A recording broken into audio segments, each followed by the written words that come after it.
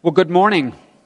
It's wonderful to be back with you again. My name's Tim Beavis, and I have recently stepped into the role of adjunct teaching pastor here, and so I'm thankful to be able to be with you this morning and joining my voice with yours in worship to this great God and King that we serve. If you are with us for the first time this morning, an especially warm welcome to you. But whether you're a regular here or have been coming for many years, or this is your very first time, we are so thankful to have you with us. As you came in this morning, you should have received a copy of the bulletin, and I want to encourage you to take a little bit of time later on today to make sure you read over that so that you're aware of all that's going on in the life of the church, different ways in which you can connect.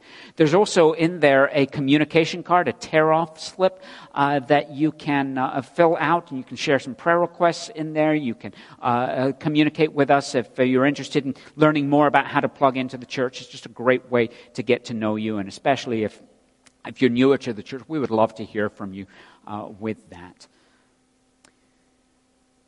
You know, as we look back on this week, one of the days that took place at the beginning of the week, which I always find a little bit of a strange tradition, but at the beginning of the week it was Groundhog Day. And even though it's a little bit strange, it's kind of a big deal up in Woodstock where I live because of the movie that was filmed there a number of years ago.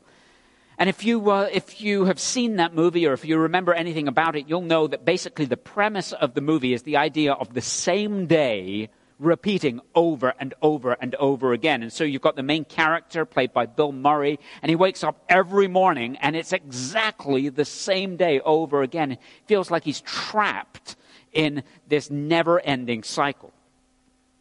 Well, I don't know about you, but it seems to me that there are some seasons in our life that can feel a little bit like Groundhog Day.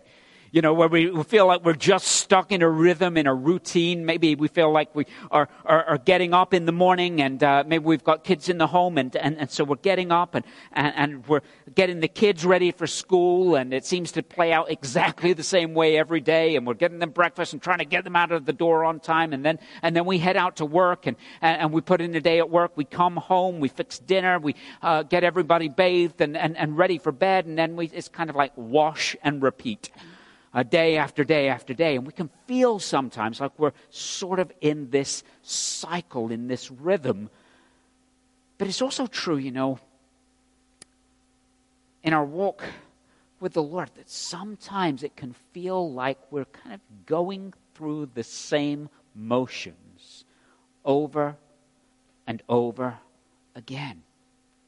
And sometimes we can even find ourselves just wrestling with this idea of, there doesn't seem to be the same meaning in it as there once was, or there just seems to be something that is empty about the rhythm and the routine and the cycle. You know, over the course of the beginning of this year so far, and in recent weeks, we've been going through this series on prayer and fasting. And many of you, I know, have participated in this period of 21 days of prayer and fasting. Some of you have really experienced God through this time in a wonderful and fresh way. Others of you have participated in it, but if you're honest, it's kind of been a little bit of a chore. It's been hard work, even though you've stuck with it. For others, maybe you started out this period with kind of good intentions. You really wanted to engage in this, but it sort of just slipped from the mind and didn't really follow through. And for some of the rest of us, maybe we sort of sat on the sidelines a little bit and kind of just watched others participate. But even something like a time of prayer and fasting, for as wonderful and as rich as that can be, sometimes as we get into it, it can become something that then becomes sort of stale, rote, repetitive. So I want to spend a little bit of time as we wrap up this series that we've been in prayer and fasting, thinking about this. And in particular, we're going to look at a passage of Scripture from the Old Testament, from the book of Isaiah, chapter 58. And what we're going to discover together is that all of our spiritual activities are empty when they miss the heart of God. And they fail to result in a changed life that is empowered by His Spirit. We're going to examine some of the challenges that have to do with kind of an empty ritualism that sometimes we can fall into. And consider what it looks like to walk this Christian life empowered by the Spirit and really connecting to the heart of God. And so if you've got a Bible with you, and I hope you do, I want to invite you to join me in the Old Testament book of Isaiah, Isaiah chapter 58.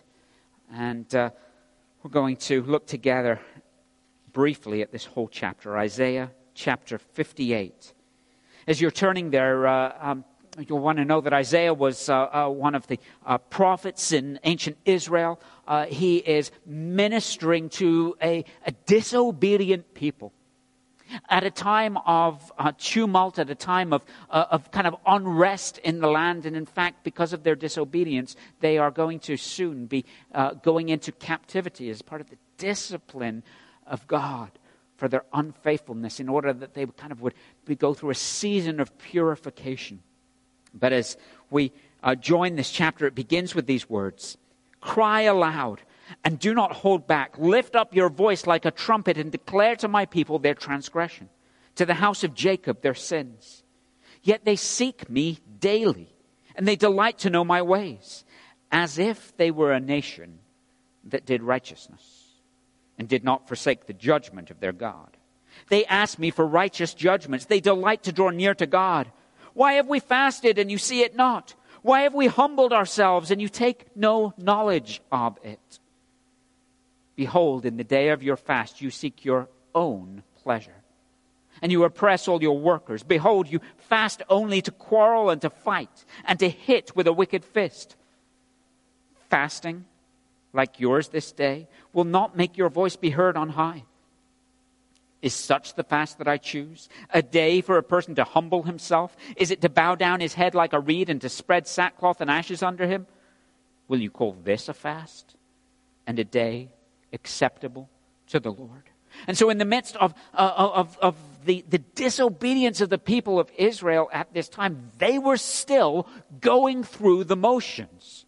In fact, they were showing up every day to the temple. They were participating in things. They were spending days in fasting. They were spending time in prayer. They were presenting offerings. They were going through the motions, and yet there was kind of this ritualism. And what God has to say through his prophet Isaiah to the people of Israel at that time is simply this: get rid of your empty ritualism, because it is worthless.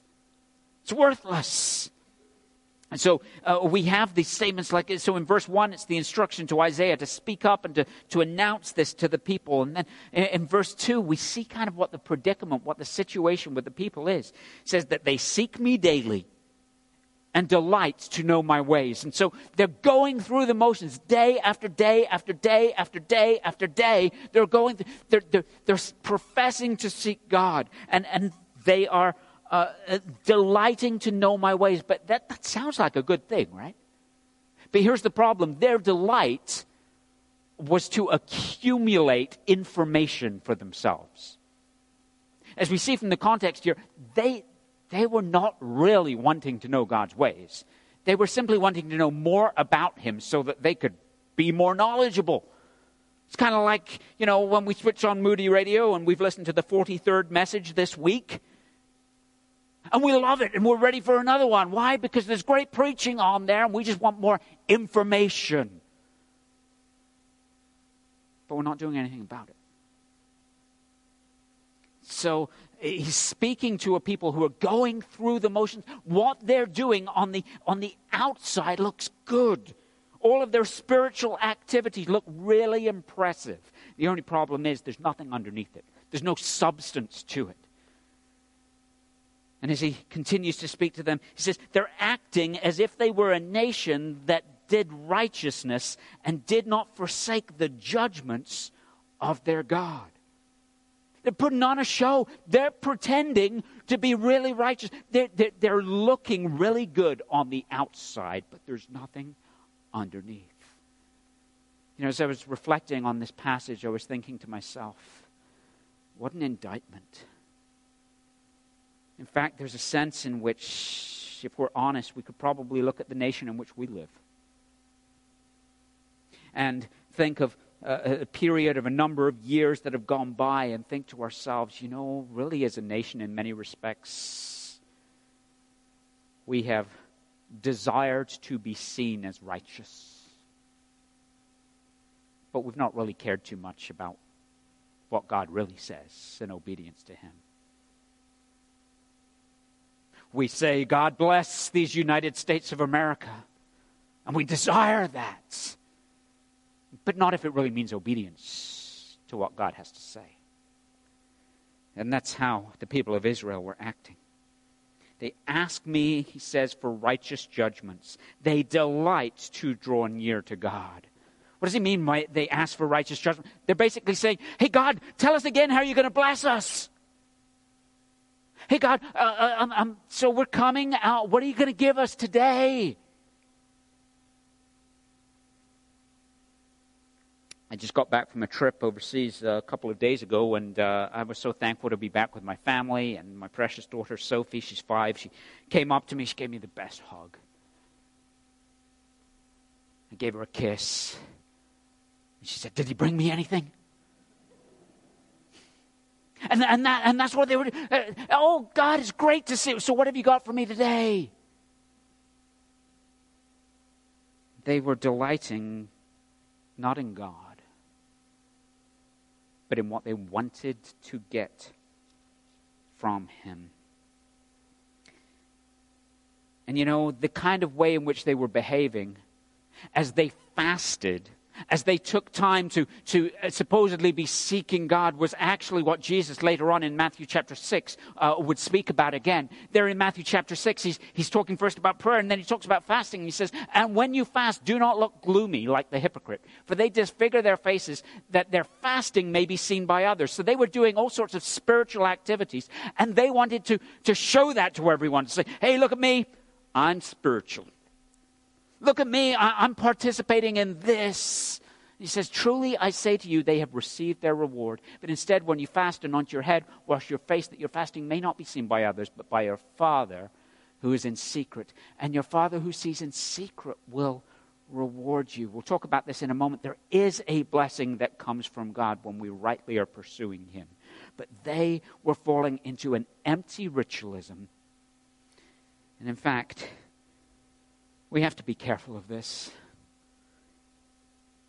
Because you see, as it says here in the text, it says, behold, in the day of your fast, you seek your own pleasure. You oppress all your workers. Behold, you fast only to quarrel and to fight and to hit with a wicked fist. They were seeking their own pleasure, their own agenda. They were oppressing others. And their spiritual activity was actually causing division amongst them. Sometimes in our life, if we are brutally honest, we find ourselves engaged in what might be considered to be a lot of spiritual activities, but actually they're empty ritualism.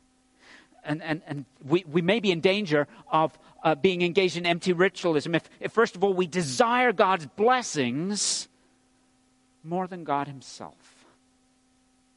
That's the situation here with the people of Israel that Isaiah is crying out against. They weren't seeking God. They were seeking what they wanted. There was this idea of God's like this holy vending machine. God, we're putting the money in. God, we're doing our part. We're pulling the lever. Where are the blessings? In fact, you get this from what they're saying here. They say in verse 3, why have we fasted and you don't see it? Why have we humbled ourselves and you take no knowledge of it? God, come on, we're doing our part. Where are you? They weren't seeking blessing. They weren't seeking God. They were seeking blessings. We may be engaged in empty ritualism when we grow weary or complain that our practice is boring or doesn't meet our expectations. Again, it's that idea of our agenda rather than God's agenda. Sometimes some of us maybe even struggle with this. We show up to church and we leave church and it's kind of like, well, yeah, that didn't really meet my need this morning. Yeah, I didn't get what I wanted to get from church. I don't know if that's the church for me because I don't feel like my needs are being met. You know, sometimes the reason why we are struggling, why we find things to be boring, why we don't find things to be as satisfying as we think they should be, is because we've got this list of expectations that we've kind of developed ourselves. And if God doesn't meet our expectations, well, what's the point in doing it? Listen, spiritual activities that are seeking our own agenda are ultimately empty ritualism. They're ultimately empty ritualism. We may also be in danger of being engaged in empty ritualism if it fails to be reflective, or if our spiritual activities fail to be reflected in a Spirit-empowered life change. In other words, the impact of our activities doesn't last beyond the ritual itself or reflect the heart of God. Here's the thing. When we meet with God, when we have an encounter with God, the Spirit of God changes us. When we draw near to God, we cannot help but walk away with a greater sense of His heart, with a greater renewal, with a greater a passion for the things that He is passionate for.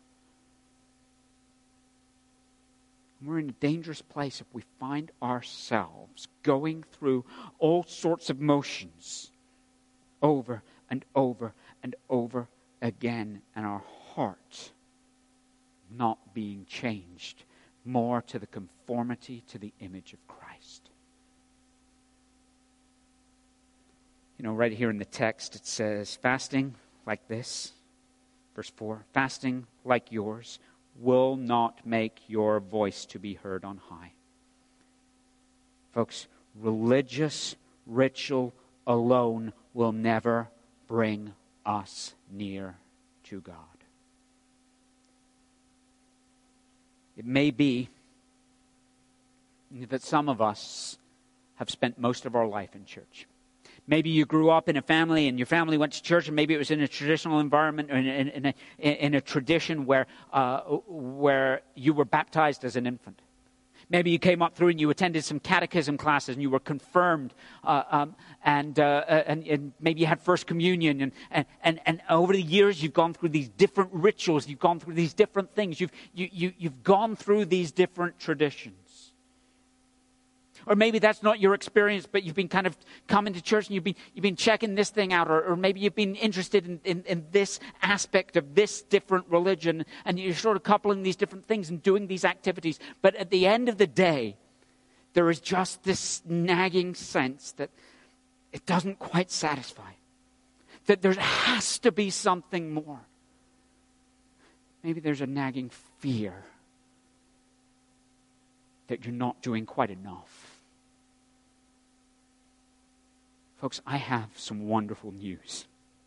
And that is that the gospel of our Lord Jesus Christ has nothing to do with religious performance. It has nothing to do with empty religious ritualism or doing certain things over and over and over again, because none of us can ever earn our way to God. We cannot perform our way to heaven, because every one of us has a sin problem. Every one of us, apart from Jesus Christ, is separated from our holy God because we have committed cosmic treason against Him, because we've gone our own way, we've rejected His commands, we've preferred our ways rather than His. In the same book, in the book of Isaiah, chapter 64, it says that all of our righteous deeds, all of our religious activities are like filthy rags before God. They're of no benefit to clean up the mess of our sin. But thanks be to God, what we could not do for ourselves, Jesus Christ has done for us. He is the only one who has lived a perfect, spotless, sinless life. He is the one who died in our place to bear our death, to pay our debt, who rose again victoriously to life, that our sins might be forgiven, that a new life might be available to us, that we might be able to come to Him by faith. And as it says in the book of Ephesians, chapter 2, it is by grace you have been saved through faith. And this is not of your own doing. It's not by works, so that no one can boast. Thanks be to God.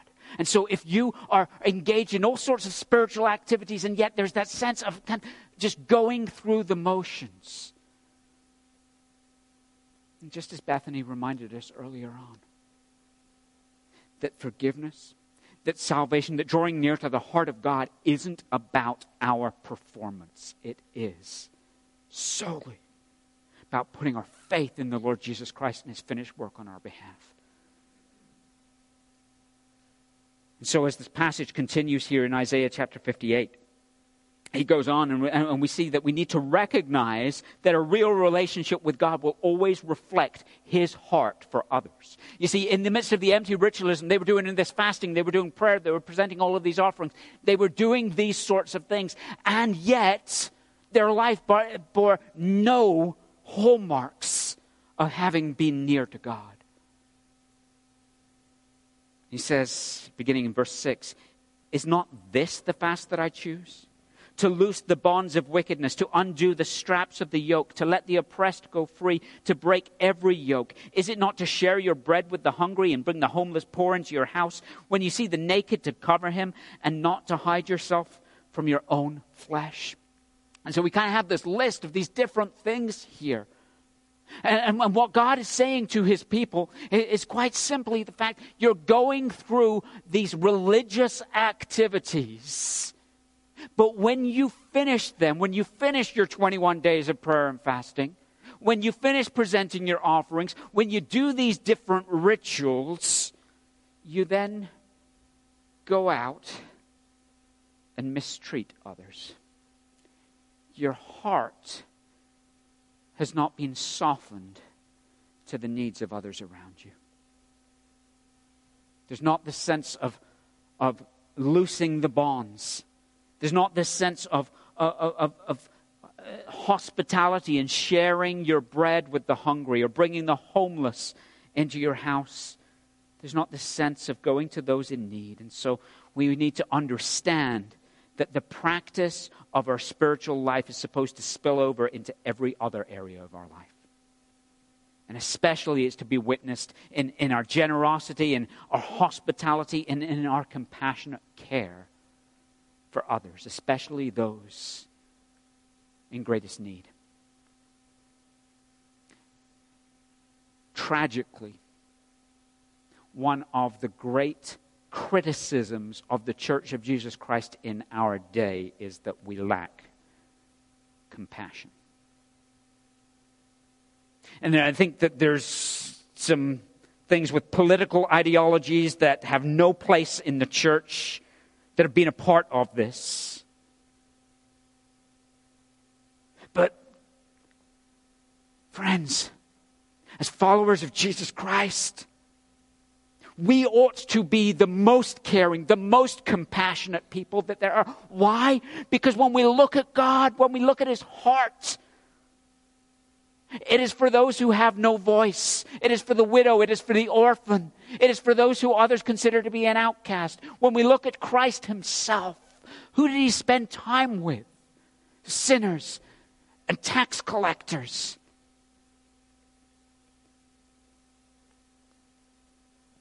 Oftentimes, we have made the mistake of trying to divorce spiritual activity and biblical truth, and the desire not to compromise on the truth, and we have divorced it from the heart of God itself.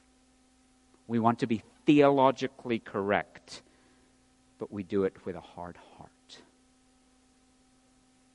Equally wrong are those who profess to know Christ Jesus and who are so involved in everything that the world has to say about human rights and social justice and this and that and the other, and yet they completely ignore what God has said. What God is saying to His people through the prophet Isaiah is the fact that when you draw near to me, your life in increasing measure ought to reflect my heart for others around. In the book of 1 John in the New Testament, we hear that if anybody says that they love God yet hates his brother, he's a liar and the truth is not in him. Coming face to face with God, drawing near to the heart of God, will always leave us with a greater compassion for others around us.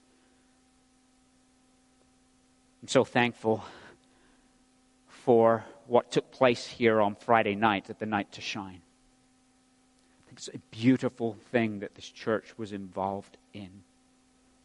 To serve and to minister to people in our community who sometimes are seen as less than by the world around us. What a beautiful opportunity we had. And thank you to those of you who were involved in making that such a meaningful time for those who came.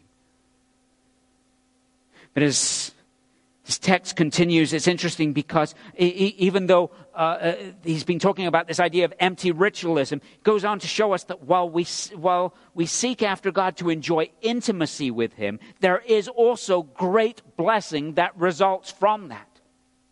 So we're not seeking God primarily for blessing, we're seeking Him for Him.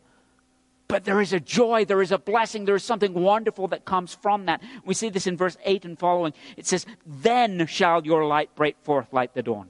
What's the then referring to? So when you draw near to me with the right heart, when you desire to know me, when in the power of the Spirit your life is yielded to me and you are being gradually sanctified, transformed from having drawn near to me, then you will experience what he has to say.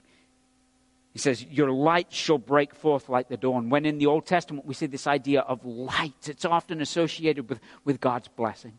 But it's the idea that we are vessels of God's blessing. We're not only recipients of God's kindness and blessing toward us, but we also are those who pass that blessing on to others. It says, your light shall break forth like the dawn. Your healing shall spring up speedily. That's talking about like a spiritual restoration of the soul. The glory of the Lord shall be your rear guard. Then you shall call and the Lord will answer. You shall cry and he will say, here I am. If you take away the yoke from your midst, the pointing finger and the speaking of wickedness, if you pour yourself out for the hungry and satisfy the desire of the afflicted, then shall your light rise in the darkness and your gloom be as the noonday.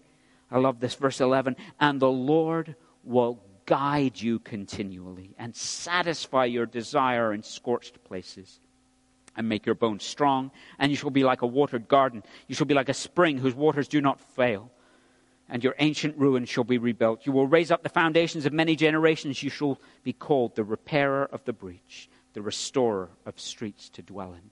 He's talking here about the joy and the blessing that comes when we let go of empty ritualism and instead we draw near truly to God. When we stop saying, God, so I'm here because I have my agenda and my plans and my expectations, and we simply come to Him. Because God knows how to bless and to satisfy His people far more than we know. We come to God with these puny desires. These things that we think will satisfy, these things that we would really enjoy having. Well, Lord, I'd really like more money. I'd really like that promotion. I really think it would be good if I had this, and I think you should give it to me, God. But God here actually presents these wonderful blessings. He talks about the fact that He will be like a rear guard to us, that He will go before us. It talks about the fact that He will hear and answer, and there'll be this sense of intimacy and relationship, walking with Him. And I love the fact that it talks about the fact that He will guide you continually and satisfy your desire, even in the scorched places. So even in the midst of hardship, even in the midst of He will draw near and meet that need. You know, what an incredible privilege followers of Jesus Christ have to know that Christ himself has promised that he will never leave us, that he will never forsake us. And right here in this passage it kind of reflects what it says in the book of Proverbs chapter 3. Trust in the Lord with all your heart. Lean not on your own understanding, on your own agenda, on your own expectations, but in all your ways acknowledge him, and he will make your path straight. Think of this. What a joy to know that it is God who is directing your path. How amazing to think that the sovereign Lord of all creation, the one who is infinitely good,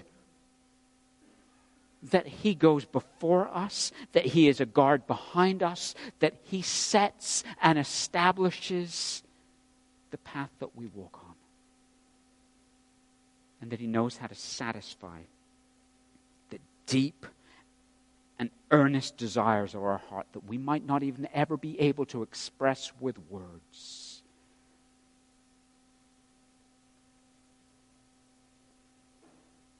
And then this passage closes out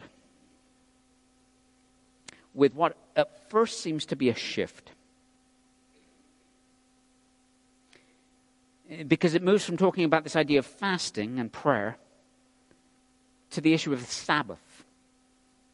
But what it's really doing is actually helping us to understand that the answer, the solution to the problem of the empty ritualism is simply this: to delight in the Lord. To learn to delight in the Lord. And so he continues, and this chapter closes out in verse 13 and 14. It says, if you turn back your foot from the Sabbath, in other words, if you no longer kind of trample on this thing that I have given you, if you no longer disrespect my ways and think that your ways are better, if you turn back your foot from the Sabbath, if you change direction from doing your pleasure on my holy day, and you call the Sabbath a delight, a holy day that is honorable, if you honor it, not going your own ways or seeking your own pleasure or talking idly, then you shall take delight in the Lord. And I will make you ride on the heights of the earth. I will feed you with the heritage of Jacob your father, for the mouth of the Lord has spoken. You know, that's a great phrase right there. The mouth of the Lord has spoken. Here's what that means. I said it, I'll do it. I said it and I do it. This is a promise that God sets before his people.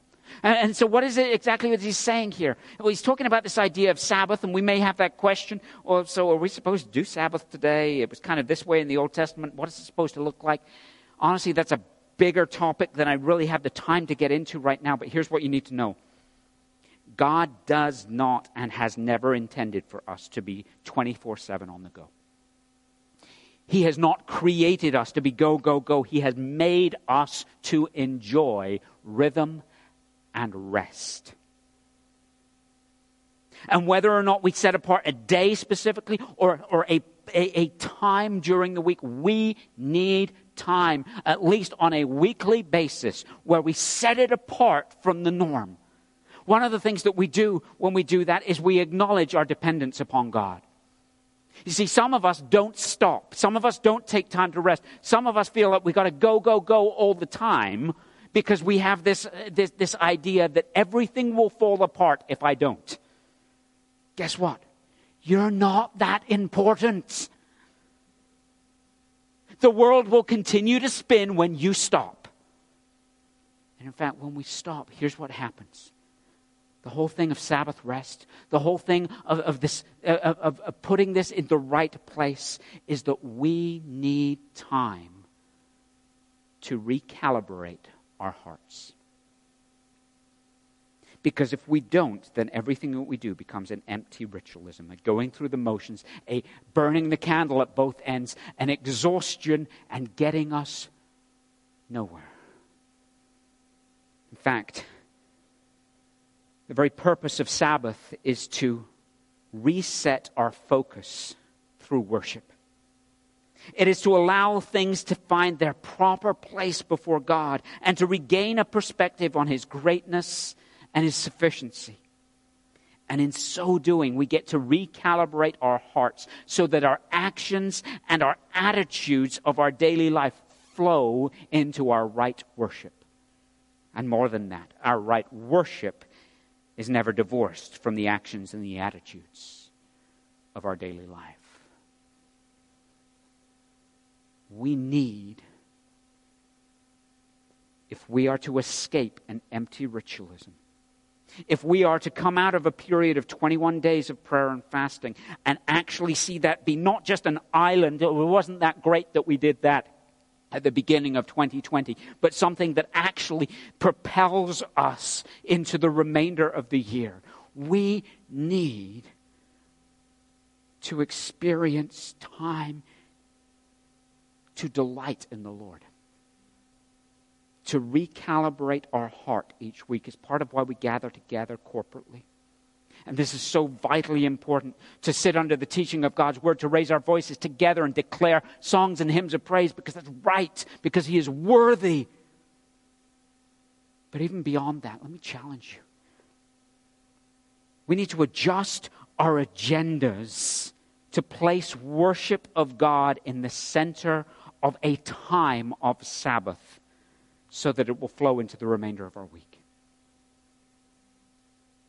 And that means that we need to do something different than we're doing right now. Many of us. We need to have a set-apart time where we take time to intentionally delight in the Lord, so that that will overflow into everything else. So that we don't just kind of have a Groundhog Day church experience. Get up on a Sunday morning, get ready for church, arrive, sing, sing, sing, sit, pray, pray, pray, sing, sing, sing, listen, listen, listen, leave, leave, leave. But instead, we need a rhythm. And here's how we do this. This is what is just simple. Take time on your own or with your spouse or together as a family.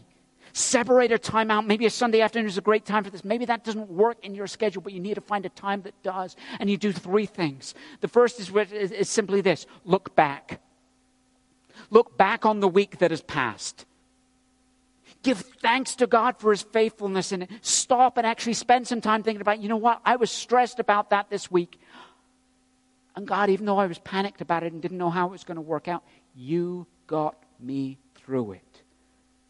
Thank you. To take time to look back and say, God, I messed up this week. I sinned in this area. And I don't want to hold on to that. I don't want to skip ahead and pretend like nothing happened. I need to get real, and I need to repent of that before you. Forgive me for that. To reflect on his faithfulness as we look back. Also, the second thing is not only looking back, we also need to look up. We need to make sure that we're carving out time again on our own or with our spouse or together as a family to do something really intentional. To reflect on the greatness and the sufficiency of God. And maybe for you, maybe you love getting out and going for a walk. You love being out in nature. And maybe for you, that's something like just setting a time where I'm going to get out there and I'm going to commune with God as I go. And I'm going to thank him for just the beauty of his creation. And I'm going to remind myself again of the greatness of who he is. Maybe for some of us, it's a matter of saying, you know what? I'm going to, once a week, I'm going to take one psalm each week. And I'm going to take a little bit of time and I'm just going to read over that psalm and reflect on that and think about the greatness of God. And again, recalibrate my heart and my mind to again just delight in who he is. And so we need to take time to look back. We need time to look up. But also, if we're really going to make the most of kind of this Sabbath, this idea of delighting in the Lord, this idea of allowing our spiritual activities to connect with our life, we also need to make sure that we take time to look forward. And again, whether it be on our own, with our spouse, or with our family, that we actually look into the week and we say, Lord, I got these meetings coming up, or I got this situation coming up, and I don't know what to do about it. I'm kind of confused about what this is going to look like. Or, Lord, I've got this coming up, and I am not looking forward to it. Or, Lord, I got this coming up, and I'm really looking forward to it. And we just dedicate those things to the Lord. And maybe with our kids, it's an opportunity to connect with them and say, hey, what have you got coming up this week? Really, you're worried about that math quiz?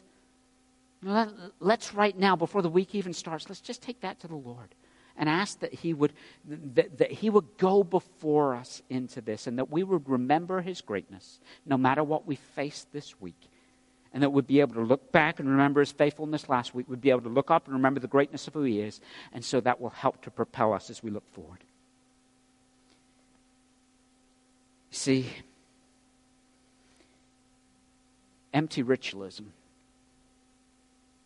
is ultimately worthless. But God wants us to learn to delight in Him in fresh ways. Problem is, sometimes in the midst of the busyness of our life, that can be a struggle for us. And so there's much more we could say about Isaiah 58. But what I want us to do as we close out our time together this morning is to think about what we've done in recent weeks with our prayer board there and those Post-it notes. And you'll notice that inside of your bulletin there's a Post-it note again for you. And I would just encourage you to take a moment, as in a moment Bethany comes out and plays quietly, to think about what in your life has become a ritual. Something that you want to seek God to revive or bring delight to. And you might want to start off what you write on your Post-it note as being something as simple as, Lord, would you teach me to delight in you and find a renewed joy in whatever it is that seems like it has grown stale or empty or purposeless. We have a God who is delightful. Who is delightful. And delighting in Him is the most satisfactory thing that our soul can ever do. But that means that we need to abandon an empty, ritualistic way of doing things and seek Him and find joy in the greatness of who He is. So let's take a moment to do that, and you may want to go up and post that on there. You can just leave it anonymous. It's a great way for us to reflect on what we're calling out to God for.